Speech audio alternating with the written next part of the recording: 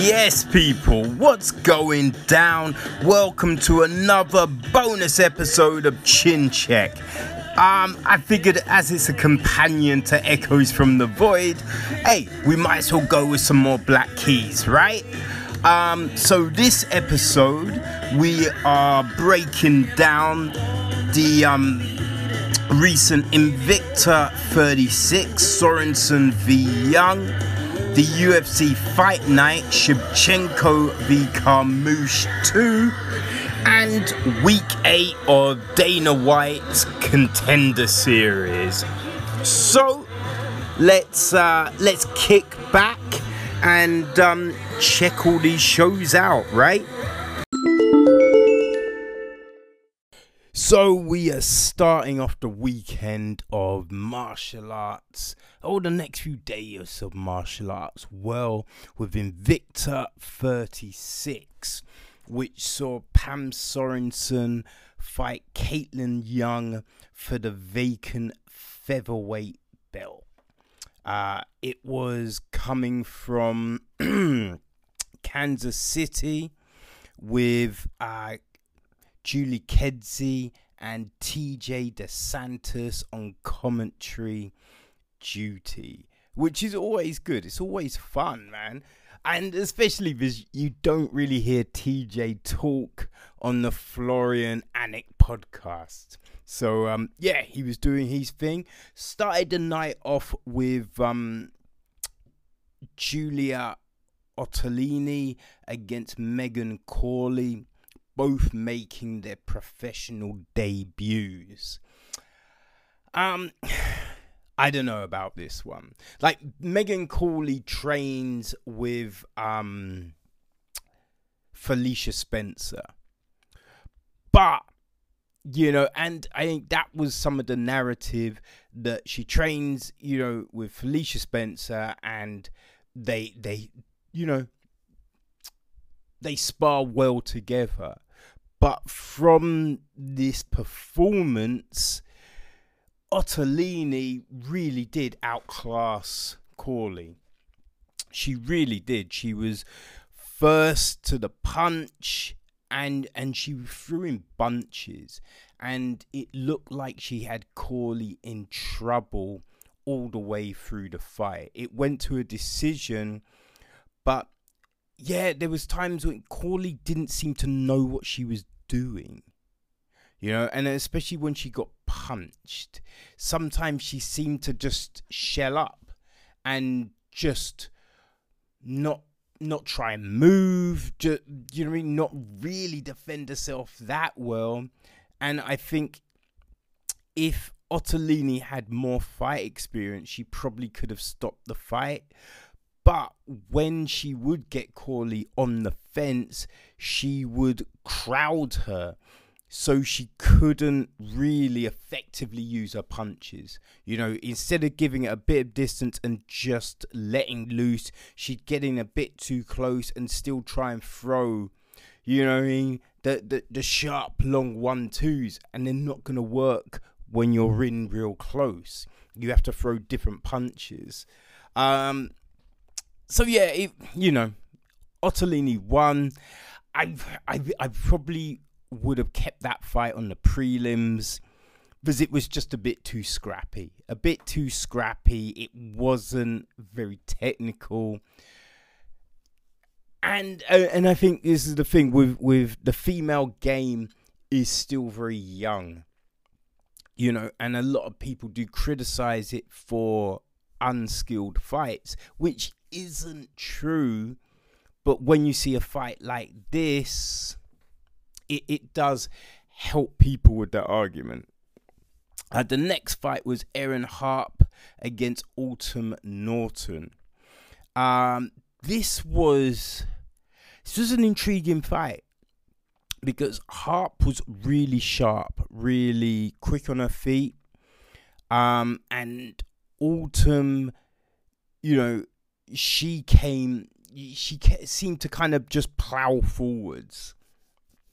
I would say that Harp was, I think she did the most. Like, she took Norton down a few times throughout the 3 rounds. She didn't really do a lot. You know, didn't really do a lot from the top position, but she did control it. You know, Norton had a good guard, but yeah, she wasn't really trying to throw up any submission attempts or anything like that. So that was the thing. There was times when she wasn't really trying to get up. She was, you know, using her legs to disrupt Harp's base, but she wasn't trying to get up, which I think definitely lost Norton the fight. Now, it was a split decision. I don't know where they got the split decision from, because Harp definitely won the fight. Now, and that's not to say Norton was a walkover. It's just Harp had a bit more diversity in her attacks, and she took Norton down a few times.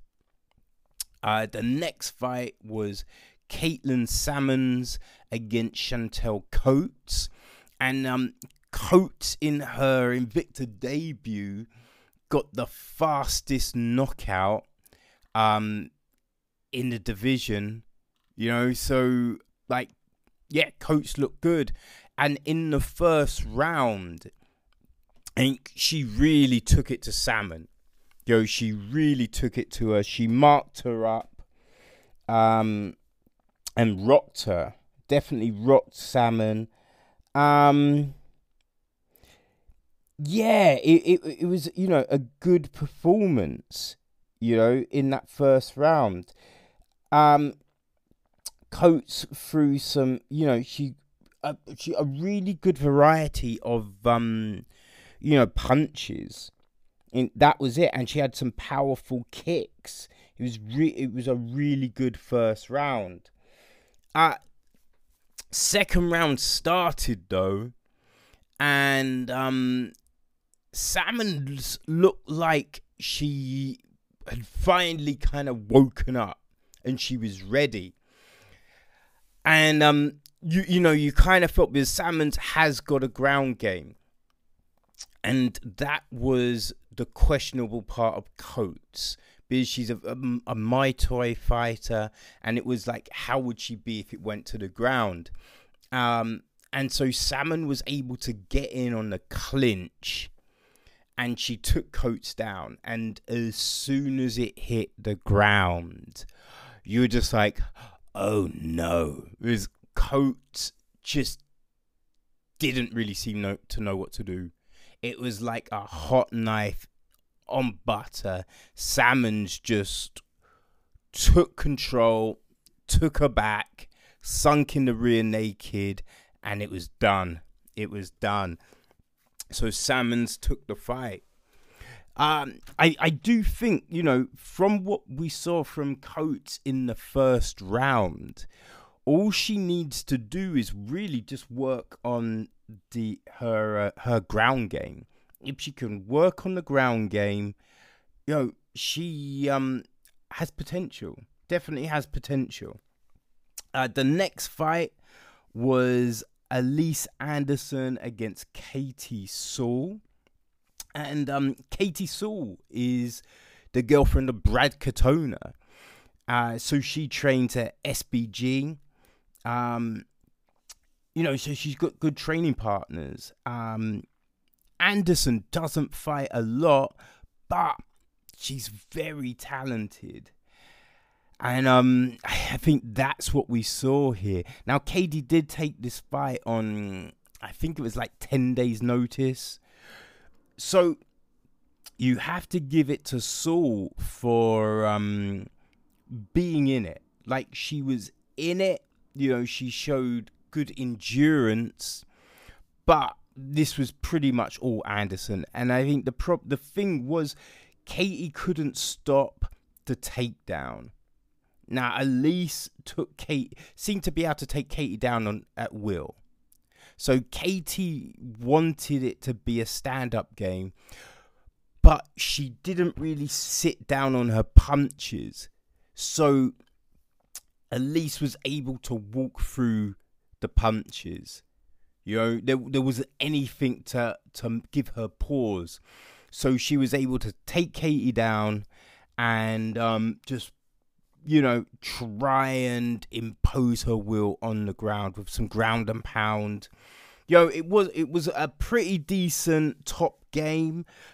Katie was able to stall her on occasions, but this was a clear win for Elise Anderson.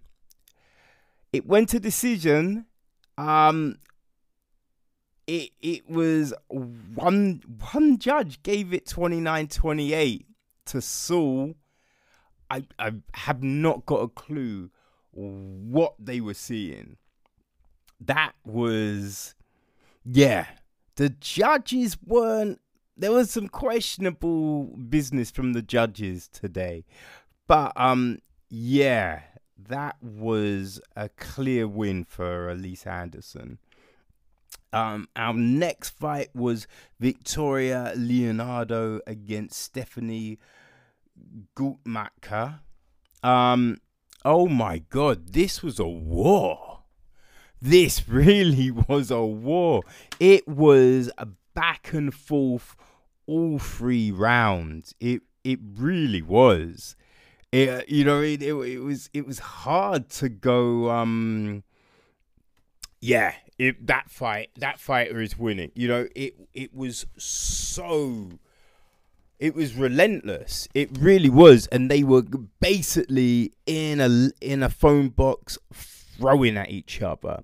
It was a fast-paced fight all the way through.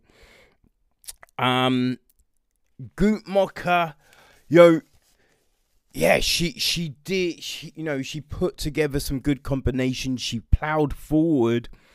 Leonardo did use, she was able to use her reach, and her, distance game, and pick Guttmacher apart and really mark her up. At the end of the fight, Guttmacher was just bleeding all over the place. It was crazy.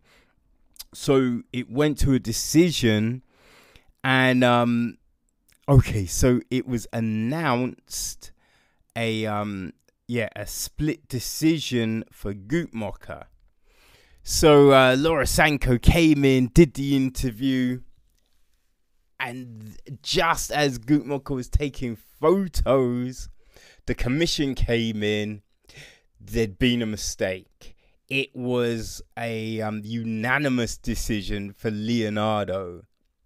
So that was when you saw Guttmacher get the word from the commission, you just saw her whole body just drop. So you knew what had happened straight away. Now, I mean, this was a very close fight. A very close fight. I think, I think Leonardo probably just took it. Just on the fact that her movement, the way she could get in and out of the pocket, and was able to come out a bit less unscathed than Guttmacher. But it was a close fight. Neither stock diminished with this fight, So Guttmacher, she lost, but she shouldn't feel too dejected because it was a very good performance. So next up was Jessica Delboni v Lindsay Van Sant. And again, this was a very back and forth fight. very back and forth fight. And yeah, like in the first round, Del Boni took Van Sant down. And yeah, Del Boni wasn't able to really do anything from the top. But Van Sant had a very active guard. And like in the earlier fight between Erin Harp and Autumn Norton. Now, Autumn Norton, she from the bottom, she was able to disrupt Harp's top game, but that's all she was doing. Now, Lindsay Van Sant, her bottom game was very active. Now, she was throwing up a lot of different attempts for submissions. You know, she was trying to she had mission control a few times, you know, going for I forget what it's called, but yeah, she was going for a lot off the back, you know. So yeah, it like Del Boni wasn't really doing anything from the top. So, you know, you could very well say Van Sant took the first round from, you know, just being the most active fighter. In the second round, Van Sant took Del Boni down. And Van Sant was, you know, trying to work, trying to throw some ground and pound. Del Boni, now she was throwing up, you know, trying to keep it moving from the bottom. Not as successful as Van Sant, but still, you know, pretty active. In the third round, I think Del Boni took Van Sant down like two times, and yeah, landed more ground and pound. So this went to a decision. Yeah, it was a split, but Del Boni took it. And look, it was very close, but I think because of the 2 takedowns in the third, Del Boni just eked that one out. So we then had the co-main event, which was Janicia Moradini against Emily Ducote. And Janicia, it was a strawweight fight, but Janicia came in 4.5 pounds heavy, which isn't good. But, you know, Ducote took the fight, and this was a really good fight, because so in the beginning of the first round, Janicia is you know, she's pretty light on her feet, moving around, and Emily is kind of just workmanlike, and it looks like she's plodding. Okay, you know what I mean? She's not light on her feet or anything like that, but just little movements, and she's evading all the punches coming at her. She's evading all the punches and then landing sharp combinations back. So that was the thing. And Janicia was landing a few leg kicks. More to the body. So she was landing kicks. But Emily was the sharper one with the punches. Then Janicia throws a body kick. Emily catches it and lands a great left hook, puts Janicia down, and Emily jumps on her and just swarms with punches, and the referee jumps in and stops. Now, this is the thing. Janicia gets up straight away and complains, and you could say it was an early stoppage, but when you really look at what happened, Janicia did seem to, like, the arm did kind of drop. It dropped in a way that made it look like she was out. But she didn't bring her arm up to try and defend her face. She wasn't really trying to get up. And yeah, when the arm dropped a bit, there was nothing really the ref could do but stop the fight. So yeah, Emily Ducote won with a first round TKO. So yeah, and that was her debut in Invicta. So a really good way to get her account started. So we then on to the main fight, Pam Sorensen against Caitlin Young. So like everyone knows, Young has been in the game for a long ass time. She did seem to retire from MMA.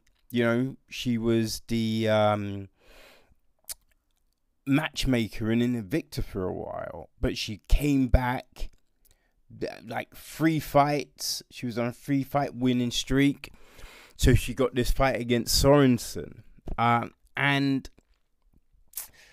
I think the thing with this fight, so it went the full 5 rounds. But it just seemed that Sorensen had just a bit more.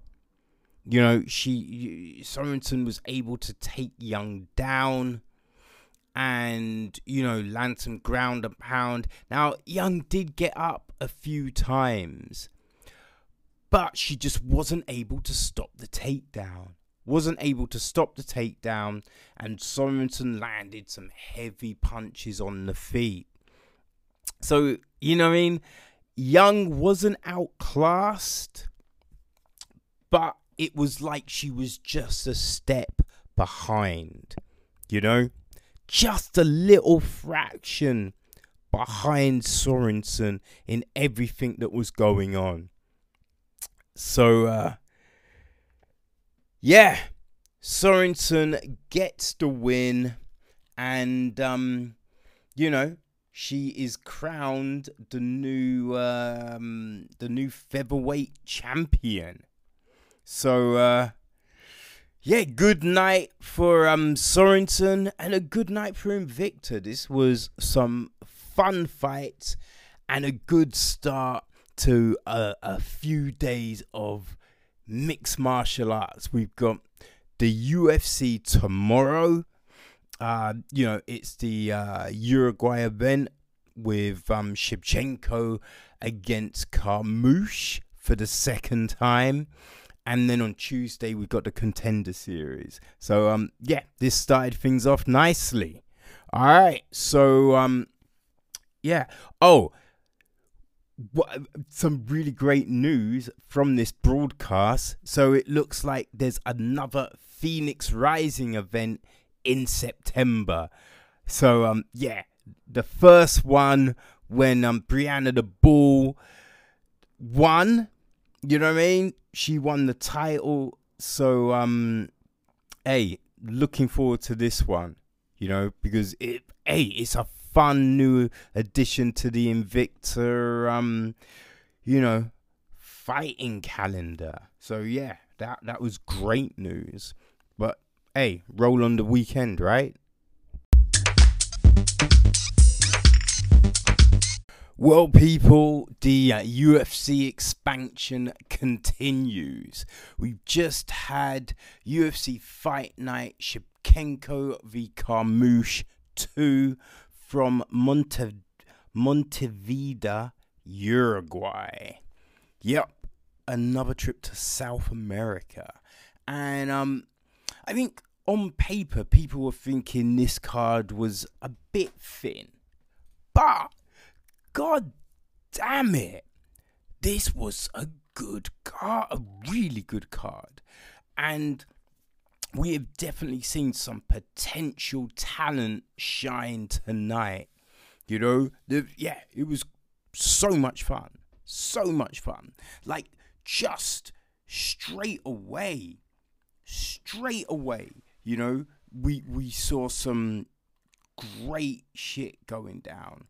Like, so the first fight was in the women's flyweight division. Veronica Macedo against Polyana Viana. And Viana had been on a bit of a tear, you know, but she went in on Macedo, tried to clinch up. Macedo took Vieira down and, just sunk in a submission. And it was done. It was done. And the crazy thing is, everyone kind of thought Viana was the one that had the advantage on the ground. So I think that was, I think that was basically saying what kind of night this was going to be. Like the next couple of fights were good. They went to decision, but they were pretty back and forth.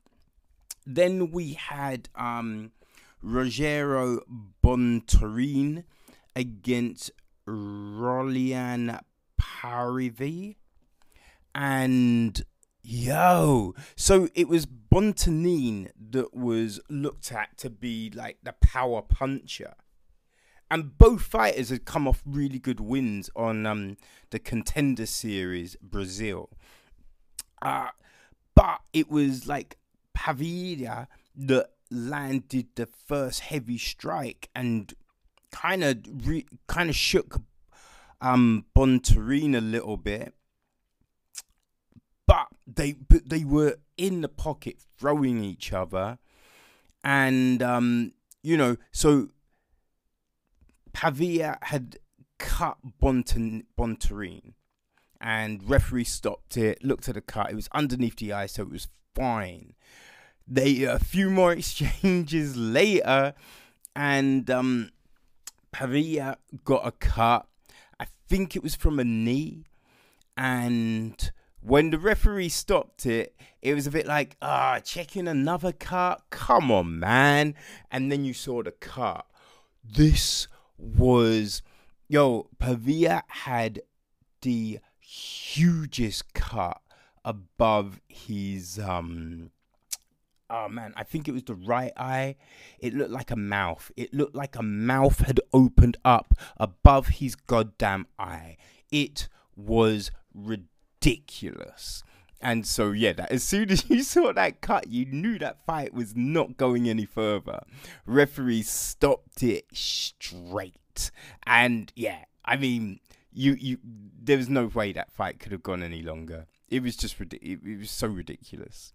So ridiculous. But it was a fun-ass fight up until that point. Other fun fights in that first, like Tisha Torres against Marina Rodriguez. Rodriguez won on decision, and it's like, look, when I say she dominated Torres, it wasn't like she walked all over Torres, but Rodriguez, she utilized her reach. And her clinch game was just nasty. Torres couldn't really do anything, and Rodriguez was landing knees. So, she kind of dominated the fight. Torres was still trying to throw, still coming forward, but she just couldn't get Rodriguez down. You know what I mean? Couldn't really impose her will in any way. So it'd be interesting to see what Torres does next. You kind of feel that, if there was an atom weight, she'd be fine. But straw weight, she's never going to win the title. I don't think she can ever get to that spot where she would be in title contention. Next fight, it was heavyweight. And so this, God damn it, this was crazy. Right, so both guys were big. Both were big heavyweights. So you had Cyril Gain and Rafael Passioa. And Passioa was throwing. Didn't land anything, but he was throwing from the fences, But Gain was light on his feet. He was avoiding. And then towards the end of the first round, he was able to get Passioa down. And in getting him down, he was able to just go straight into a head and arm choke, and it was over quick. Pasio had to tap, man. He had to tap before he went out. And the last fight was Gilbert Burns against Alexei Kononenko. So it was Burns' debut at welterweight, and he looked good. First 2 rounds, he looked really good. He looked sharp. He was in and out landing, and Kononenko couldn't do anything. Wasn't able to land on Burns. Wasn't really able to do anything. Couldn't take him down. But Burns kind of took this on a bit short notice, and it's his first fight at welterweight. So 3rd round, he was very tired. He was getting tired towards the end of the 2nd, but he was able to persevere and, impose his will. In the 3rd, he was very tired, but he did just enough to take the fight. Because he won the first 2 rounds. And even though he was tired in the 3rd, it wasn't a walkover for Kononenko. Burns still was able to take him down, was still able to, offer some good defense. But it was Kononenko's best round. But, yeah, Burns took the decision. So we're then on to the main card. And, whoa, yeah. So the first fight between Enrique Barzola and Bobby Moffett, this was a crazy fight. It was insane. Like, they were just back and forth, just throwing heavy punches at each other. You could say when it first started, it looked like Moffett might have had the advantage. He seemed to be able to land and just avoid being hit. As the first round went on, though, Barzola was able to get more into the fight, and he ended the round with a takedown. 2nd round, complete reversal.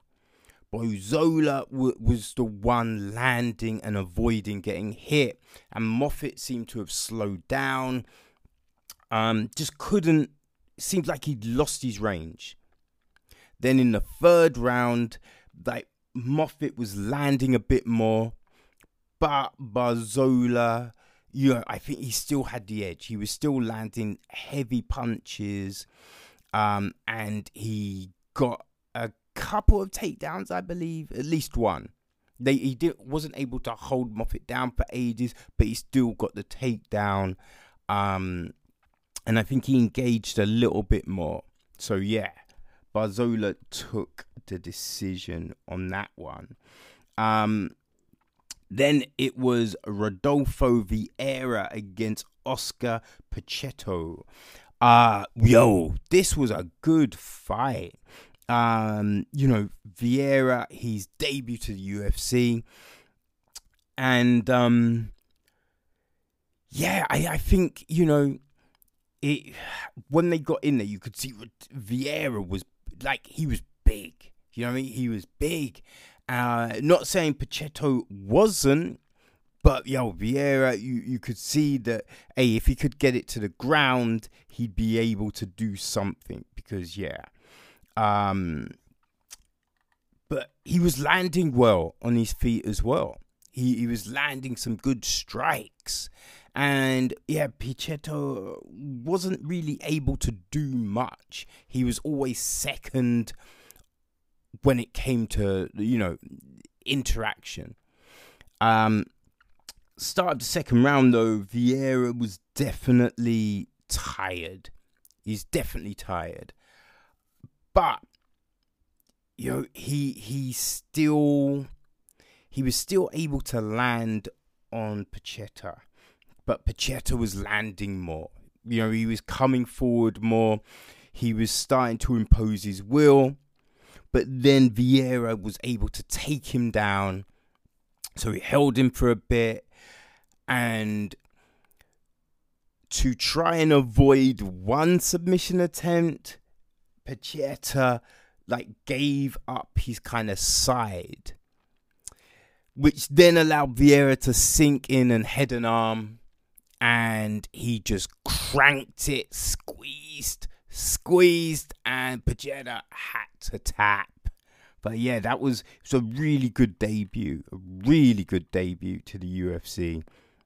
So next, we had finally had the light heavyweight encounter of Volkan Oezdemir and Ilir Latifi. You know, we've been waiting for this fight like all summer, man. It kept on getting postponed, but yes, it took place, and it was a good fight. Like on UFC Unfiltered, Oezdemir said that Latifi, the way that he will win is if he can knock him out fast. And Latifi came out like that, trying to land that early knockout punch. But Oezdemir was very light on his feet. He was able to evade all of Latifi's heavy shots and throwing some big, huge punches the way Latifi does. You can easily see why he gets tired. But you're doing that, add on being hit constantly with jabs and hooks. That's definitely gonna drain you, and it really did. Really started to drain Latifi. Oezdemir put him down in the first, but Latifi was able to get back up and get his wits back to him. So it went to the second round. Again, Oezdemir is landing and getting out. Coming in, landing, getting out. He's starting to utilize knees. And he landed a really good knee on Latifi that just seemed to really drain him. And then it was, he landed a good straight punch. Then an overhand that put Latifi down. He was kind of caught himself on his arm. But now he's like in a yoga pose. Fence behind him. Can't go anywhere. And Oezdemir he just positioned the perfect punch straight on Latifi's chin, and Latifi face planted on the floor. He was out cold for at least a minute. Man, and I have to say, this was a far more patient Oezdemir. This was one of the best performances we've seen from Oezdemir because he didn't rush. He was very he fought. You could see he was thinking more in the ring. So he put his punches together. He utilized kicks. He utilized his knees. He was light on his feet. This was definitely the best fight IQ we've seen out of Oezdemir so far in the octagon. And it was a great fight. So you're just a bit like, that should have been further up the card.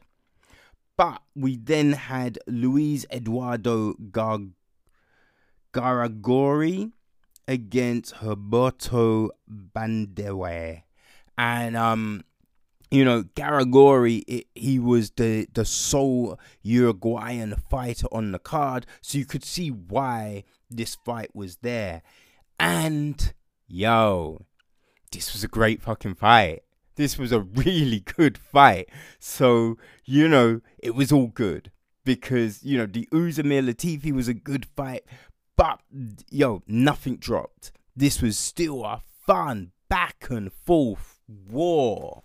There was so many of these fights where the people, like the fighters just were in the pocket throwing down at each other. And this one, it started off where it kind of looked like maybe Bandeira was gonna have the advantage because he had the jiu-jitsu, and he took Garagori down a couple of times.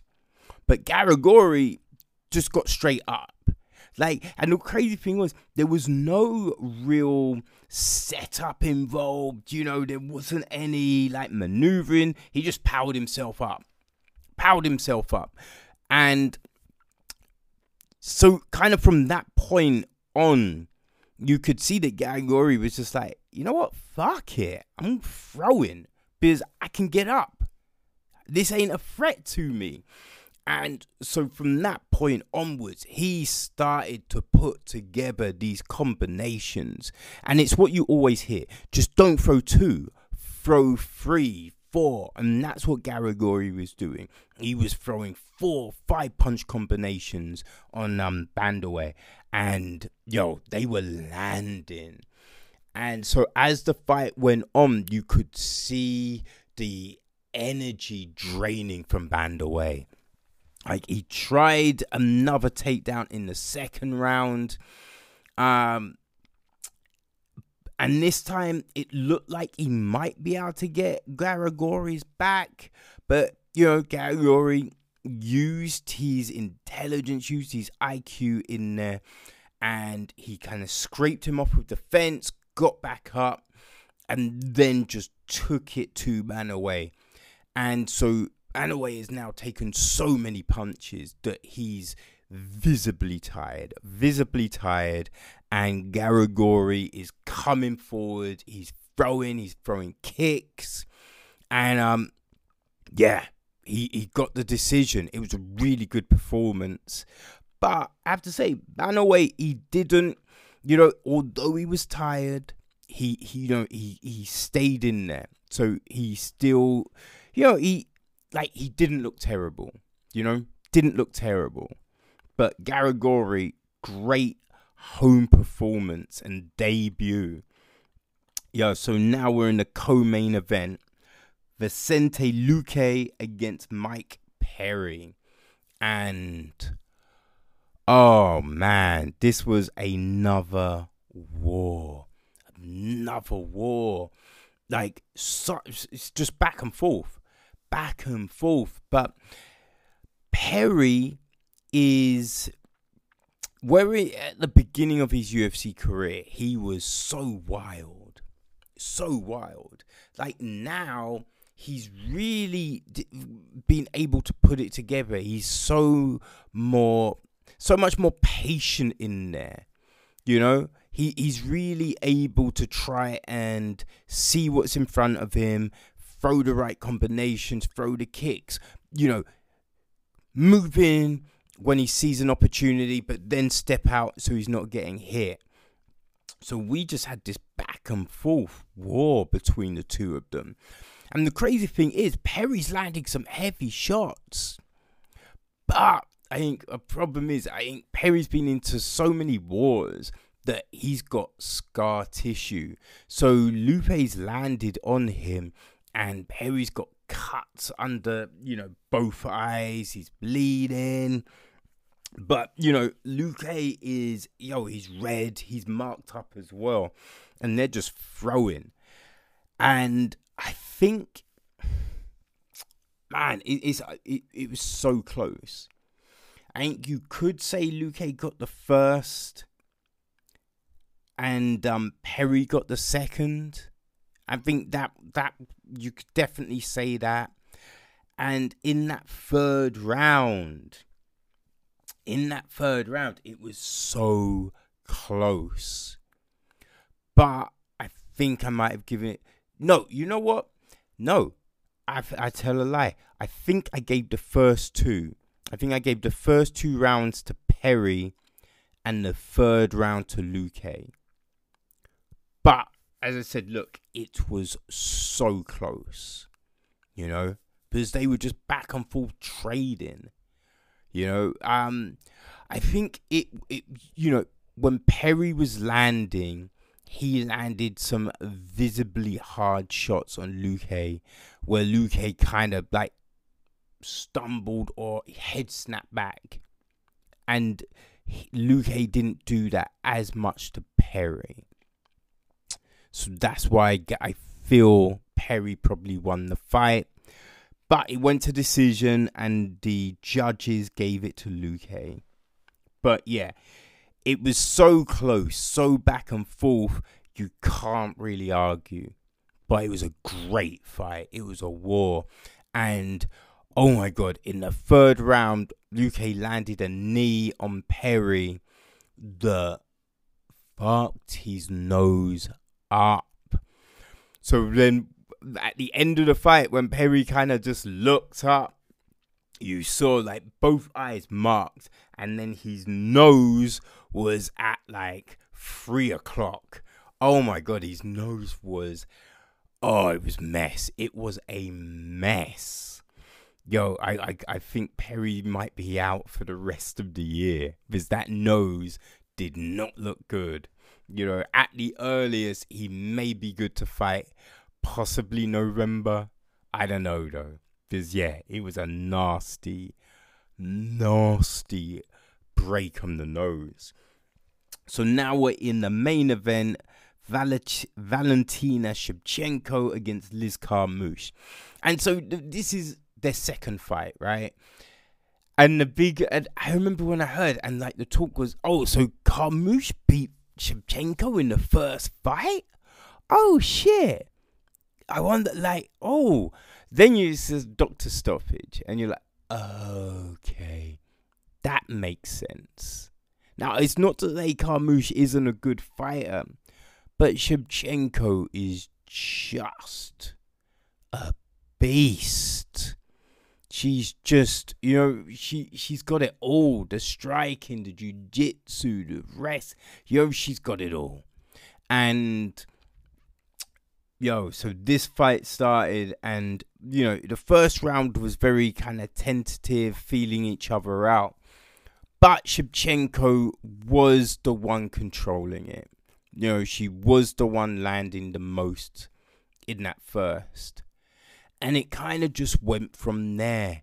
It was a more cautious Shevchenko than we've seen.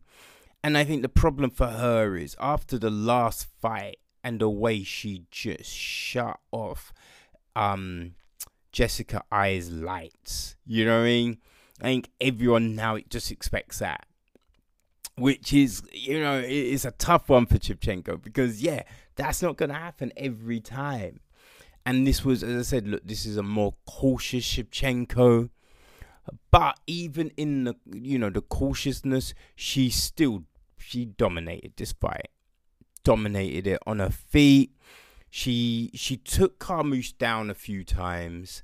And where before we've really seen Shevchenko attack on the ground, that wasn't really the case this time out. She she just controlled it on the ground. Really just controlled Carmouche. Didn't really go for any submissions or anything like that. Just controlled it. Just kind of was heavy on top. Just kind of sapping Carmouche's energy. But, at no point did it look like Carmouche was going to really do anything. Carmouche didn't really land. And even going into the 5th round, Carmouche clearly had lost the first 4. And her corner was like, look, we believe in you, Liz. You can definitely stop this fight, But, like, Carmouche didn't really do anything. Didn't really push it in a way to try and get like the knockout, try and get the submission win. Didn't really do anything. So Shevchenko took that 5th round as well. And was just a dominant, unanimous decision win for Shevchenko. It is hard to see who can beat her in this division. Like she did call for the trilogy with Nunes, so I think that's with Cyborg out of the UFC and that fight looking like it won't happen. I think a fight with Shevchenko is probably the most appealing fight for Nunes going forward. And it's probably going to be the most challenging fight for Shevchenko as well. But who knows what will happen. But yeah, it was a really good card. Real enjoyable fights. It was really fun. So yeah, this is the main part of the weekend. So we had a Victor on Friday, this today, and it's the contender series on Tuesday. So another good, a good few days of fights, people. So yeah, looking forward to contender series this week. I think it's week 8. All right, let's wait and see what happens there.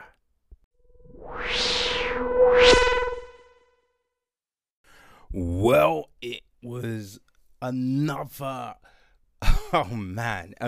great week of fights on Dana White's Contender Series. This is week 8, and yeah, it's crazy, man. It's like every week has been so good, and you think, okay, surely we're gonna have to get a week where it's just a bit, it's fine. It's fine. Does it make sense? It's just, it's just what happens sometimes. But we haven't got there yet. We haven't got there yet, people. Even though the first fight made you think, oh, this is the week. Yeah, I think this is the week. It was, so the first fight was Julius Anglasius. Sounded like Julio Iglesias. When I wasn't paying attention at the very beginning, I was like, Julio Iglesias is fighting? Huh? But yes, it was Julius Iglesias against Carl Reed. And the thing with this is, so Reed, he looked very tired after the first round. And Julius, although, it didn't take much longer for him to get tired, but when it looked like he had the advantage, he didn't jump on it. He didn't. It's like he just didn't really seem to make a huge effort to get Reed out of there. And even when Reed was, doing well in the first round, he didn't really look like he was really trying to finish Julius. It was just a weird fight. It just seemed that they were going at a training session pace. And come the third round, I think Reed had his back taken, and Iglesias was able to get the rear naked choke. It wasn't even a really great rear naked, but as soon as it was there, you knew that, you knew Reed was tapping, but it was one of those fights where you're just like, Iglesias isn't going to get a contract. But the next fight had Ray Rodriguez against Tony Gravely. And this, oh my God. So this was the fight that you expected from a fight from the Contender Series. This season. This was back and forth, man. Both fighters were taking it to each other.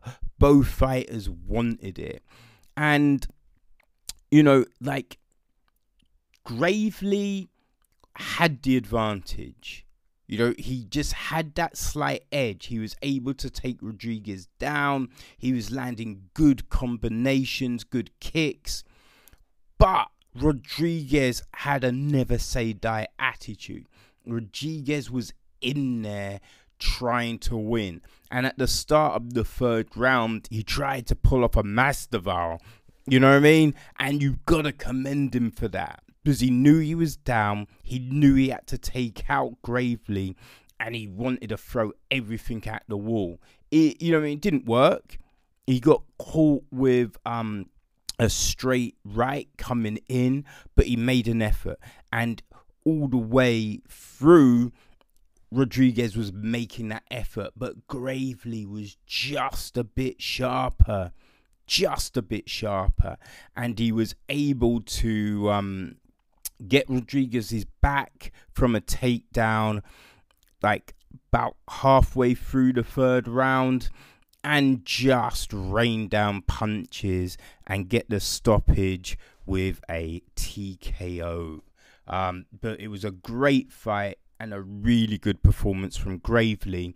And yeah, you just thought, okay, Gravely's getting a contract, man. That's a great performance. The next fight was Sarah Alpar against Shayna Young. Now, Alpar was the LFA champion, I believe. And I think even Shayna Young was a champion from another organization as well. But yeah, when you heard both ladies' stories, it was just like, oh shit, both really want this. You know, this is so important to both of these ladies. And yeah, they started fast and hard. And yeah, so Alpar, you know, she was coming hard. She didn't really have her range down in the first round. And, you know, she was throwing very wildly. And Young looked the more refined, the sharper fighter. That's what you kind of took from the first round. Now, coming into the second, oh, like Alpar was just, oh man, she was more precise, more, you know what I mean? Like, I wouldn't say cautious, but she was thinking more about what she was going to do. And that was the big difference to her game. Definitely made a huge, it just changed everything up. Her, you know, her approach was definitely different. She was able to get Young down. Like, she landed some good punches. I think she threw a knee. And Young was rocked. Landed some punches. Then was able to get Young down. And, like, she was going for the rear naked, but she didn't have hooks in. And it just didn't look like it was going to come. Then she got into a better position. Still not both hooks in. But she was able to get the arm under the chin. And when they rolled, she was able to get the second hook in. And as soon as that second hook went in, Young had to tap. Because you could see that she'd stretched her out. And yeah, Young had to tap. So it was a really good performance. And getting a second round finish. And so the thing with this one, it was a bit tricky, as you were thinking, okay, she didn't look as, you know, she didn't look as refined, as UFC ready in the first round, but the second round, oh, she looked a lot sharper, a lot better. And you thinking, all right, from the way she was in the second, I think she could possibly get a contract, you know. So the fourth fight was Brock Weaver, who wanted to be the first Native American in the UFC. Now, I have to say, Nico Montana, I believe, is that. But, you know, so you had Brock Weaver against Devin Smith. And, this was another crazy fight. both were really taking each other in the first round, and Smith is throwing some good kicks, some good punches, and he was taking Weaver down. You know, he threw in a couple of takedowns. The thing is, I don't know what happened, but somewhere in that first round he did something to his hands, because in the second round he didn't throw any punches. The second and third round didn't throw any punches. I think he threw one in the third round, but that was it. All he was doing was trying to go for the takedown and throwing some short elbows. Like, he'd even really slowed down on the kicks. Hardly any kicks were thrown after the first round from Smith. And I don't know, I think Weaver could sense it, because he was able to stop most of Smith's takedown defenses. And when Smith had him up against the fence, he was throwing hard punches to the stomach. He was throwing knees to the legs. You know, it was like he was really kind of really stifling Smith's game. And because Weaver was throwing the punches, his work was standing out. So it was very close. You know what I mean? It was very close all the way. But yeah, I just think Weaver was throwing more punches. And like, everything he was throwing was really with intention. The knees, the punches, he was stopping the takedowns. So Smith did a really good job with the fact that he couldn't use his hands for some reason. But you just kind of thought, okay, with the judge looking at this, they're probably going to give it to Weaver because he's using all his tools. And that was it. It went to the decision, and Weaver took it. And when he talked to Laura Sanko, man, he was entertaining. So you were just thinking, oh, I think he might have done enough to get himself a contract. Man, you know what I mean? This is looking fire. So the last fight of the night was William Knight against Herdim Alakabek. This more or less. And so Alakabek had a lot more experience than Knight, you know, and he looked, technique-wise, he looked the sharper of the fighters, but Knight looked like Mini Hulk in there. He really did. It was insane. But like, Alakabek was in control. Definitely all in control of the first round. Like, Knight was trying, but you know what I mean? It was just, he couldn't get off. He was a step behind Alakabek. So he was throwing some punches and stuff like that, but he couldn't stop the takedown really. And he was getting smothered. So we went into the first round, and it was repeat of the first. And you just thought, if this finishes like this, Knight is done. Like, Knight is done. You know what I mean? He'd have to knock Alakabek out in the third or something. And you couldn't see that happening. But before the end of the second, Knight was able to get a reverse on Alakabek and end up on top. And he was on top, and he started to throw down punches and some elbows. So you thought, oh, I don't think he's won the round from that, but it was definitely enough to boost his confidence.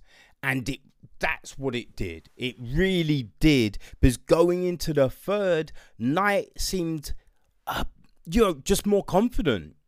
He was able to stop some takedowns. He was throwing some punches. He was connecting. And you could see Alcobec was tired. But I think what really did it, what really turned this fight around, was in the clinch, Knight jumped up and landed a killer knee. Oh my god.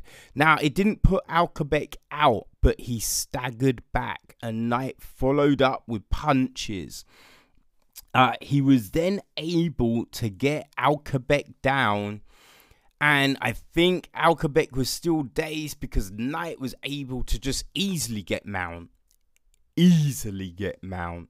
And he started to rain down some punches. Like, you could still see his greenness because, like, the technique was a bit sloppy. It was like, he didn't seem to be able to, posture up and properly rain down. But he did manage to maintain top position, which was the most important thing. Like, Alcobec gave up his back, Knight was able to stay on top, and he landed some punches. Alcobec turned, and Knight controlled him with one arm and was laying down some punches.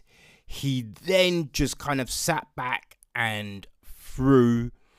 Alcobec tried to turn out of it, but he wasn't going anywhere. Knight just was throwing, and they were so heavy punches that the referee had to stop the fight. This was a tricky one because Knight obviously was so damn green. But, you know what I mean? I think with the fact of how big he is, and he wasn't tired, like, he wasn't as crazy fatigued as Carl Reed or Julius Anglasius in that first fight. So you just thought, all right, Knight has got potential, but could he get a contract? So Dana and the guys had a chat. So came back, and as expected, Julius Anglasius, he didn't get a contract. Dana said, look, he's young. If he can go away and just work on his deficiencies, he thinks he could make it back to the UFC. He then gave contracts to Gravely, to Alpar, to Weaver, and he gave a developmental contract to Knight. So it was another great week of fights. Three main contracts and one developmental. So another really good week. So next week is week 9. So I believe that's I don't know. I think there's 12. So I think we've got 4 more events. But we'll have to see. But yeah, definitely looking forward to week 9. And that's it, really, for MMA action this week.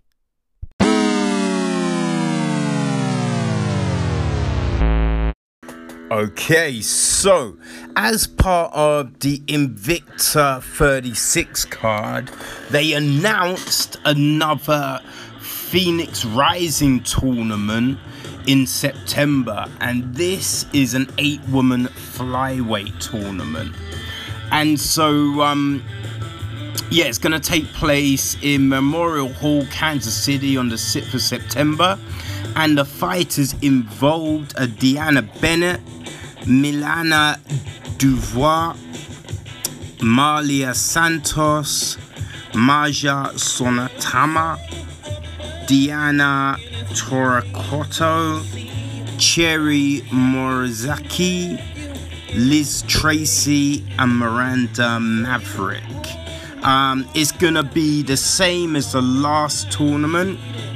So we're gonna have 4 quarterfinals, 2 semis, then the final. The quarterfinal fights are gonna be 1 round. It says the semi-finals are 1 round, but I do believe last time the semis were 2 rounds. But then the final fight is gonna be a 5-rounder. No, sorry, the final is gonna be 3 rounds. I don't know. I'm not sure. I think that might be a little bit wrong. But we're also gonna get 2 other fights on the card that will see Alexa Connors will take on Maria Agapova, and Jose Stortz will face Helen Lucerio. The last tournament was fire, so definitely looking forward to this one. Other news, so the CSAC, that's the California State Athletic Commission, they've suspended Aspen Ladd's license to fight at bantamweight. So the reason why, because Ladd fights at bantam, which is 135 pounds. Now, there is a stipulation that from weigh-in to when you walk into the ring, you should only really put on 10% weight gain. And in the Sacramento fight, Aspen Ladd walked into the ring at 159 pounds. So her weight gain was 18%, which is the heaviest of all the fighters that night. So because of that, they want to really monitor Ladd's weight. So what they say is Ladd has been booked by the UFC to fight Yana Kunitskaya on December the 7th in Washington DC in a bantamweight bout. Ladd will be working with the UFC Performance Institute in Vegas to come up with a nutrition plan that will have to be approved by CSAC physicians. The physicians will then monitor her weight leading up to the December fight. Foster said Ladd trains at MA Gold in Folsom, California, less than 30 miles from Sacramento, where the CSAC is based. Foster said he has been in touch with DC's Combat Sports Commission about the situation. And so it's basically trying to ensure that she does a healthy weight cut, and it's not like the craziness that has been going on of late. Okay, so there has been a whole lot of news. Just breaking, Kat Zingano has been released from a UFC contract. No word really on the reason, but she is 1-4 in her last 5 fights. So, some of the fights that have been announced. So, Alistair Overeem will be fighting Walt Harris as the headline of the UFC on ESPN 7 card in December in DC in December. Caitlin Kajagian will be fighting Jennifer Maia at UFC 244 in Madison Square Garden in November. Also, Boston Salmon is to fight Randy Costa at UFC on ESPN 6. That's going to be taking place in Boston I think that is in October. Angela Hill is going to be fighting Ariane Carnelossi at UFC Mexico City. So Angela will be a replacement for she is replacing Estela Nunes, who has been pulled due to an anti-doping violation. What else? Oh, some really big news. So Ben Roethlisberger is going to be fighting on the UFC on ESPN 7 card. And he's going to be fighting Stefan Skyscraper Struve. Yes, people, that is right. Stefan Struve is coming out of retirement. So, yeah, that is, well, that's just really unexpected. You know what I mean? Didn't really see that coming at all. Jessica Ai is going to be fighting Viviane Araújo in UFC 245 in December. And yeah, that is, I think that's about it, people. But yeah, loads of crazy news. We got 3 events next week. So there's a grappling jiu-jitsu event. I think it's Kinetic. That's happening on Friday. Then we've got UFC 241. Hill v DC v Stipe for the rematch on Saturday. And then on Sunday, it's another combat jiu-jitsu event. So, hey, this is going to be a great next few days. And then Dana White Contender Series Week 9. So, yeah, it's going to be chock-a-block full of mixed martial arts action. So, yeah, we'll see you next Wednesday for another edition of Chin Check. Peace.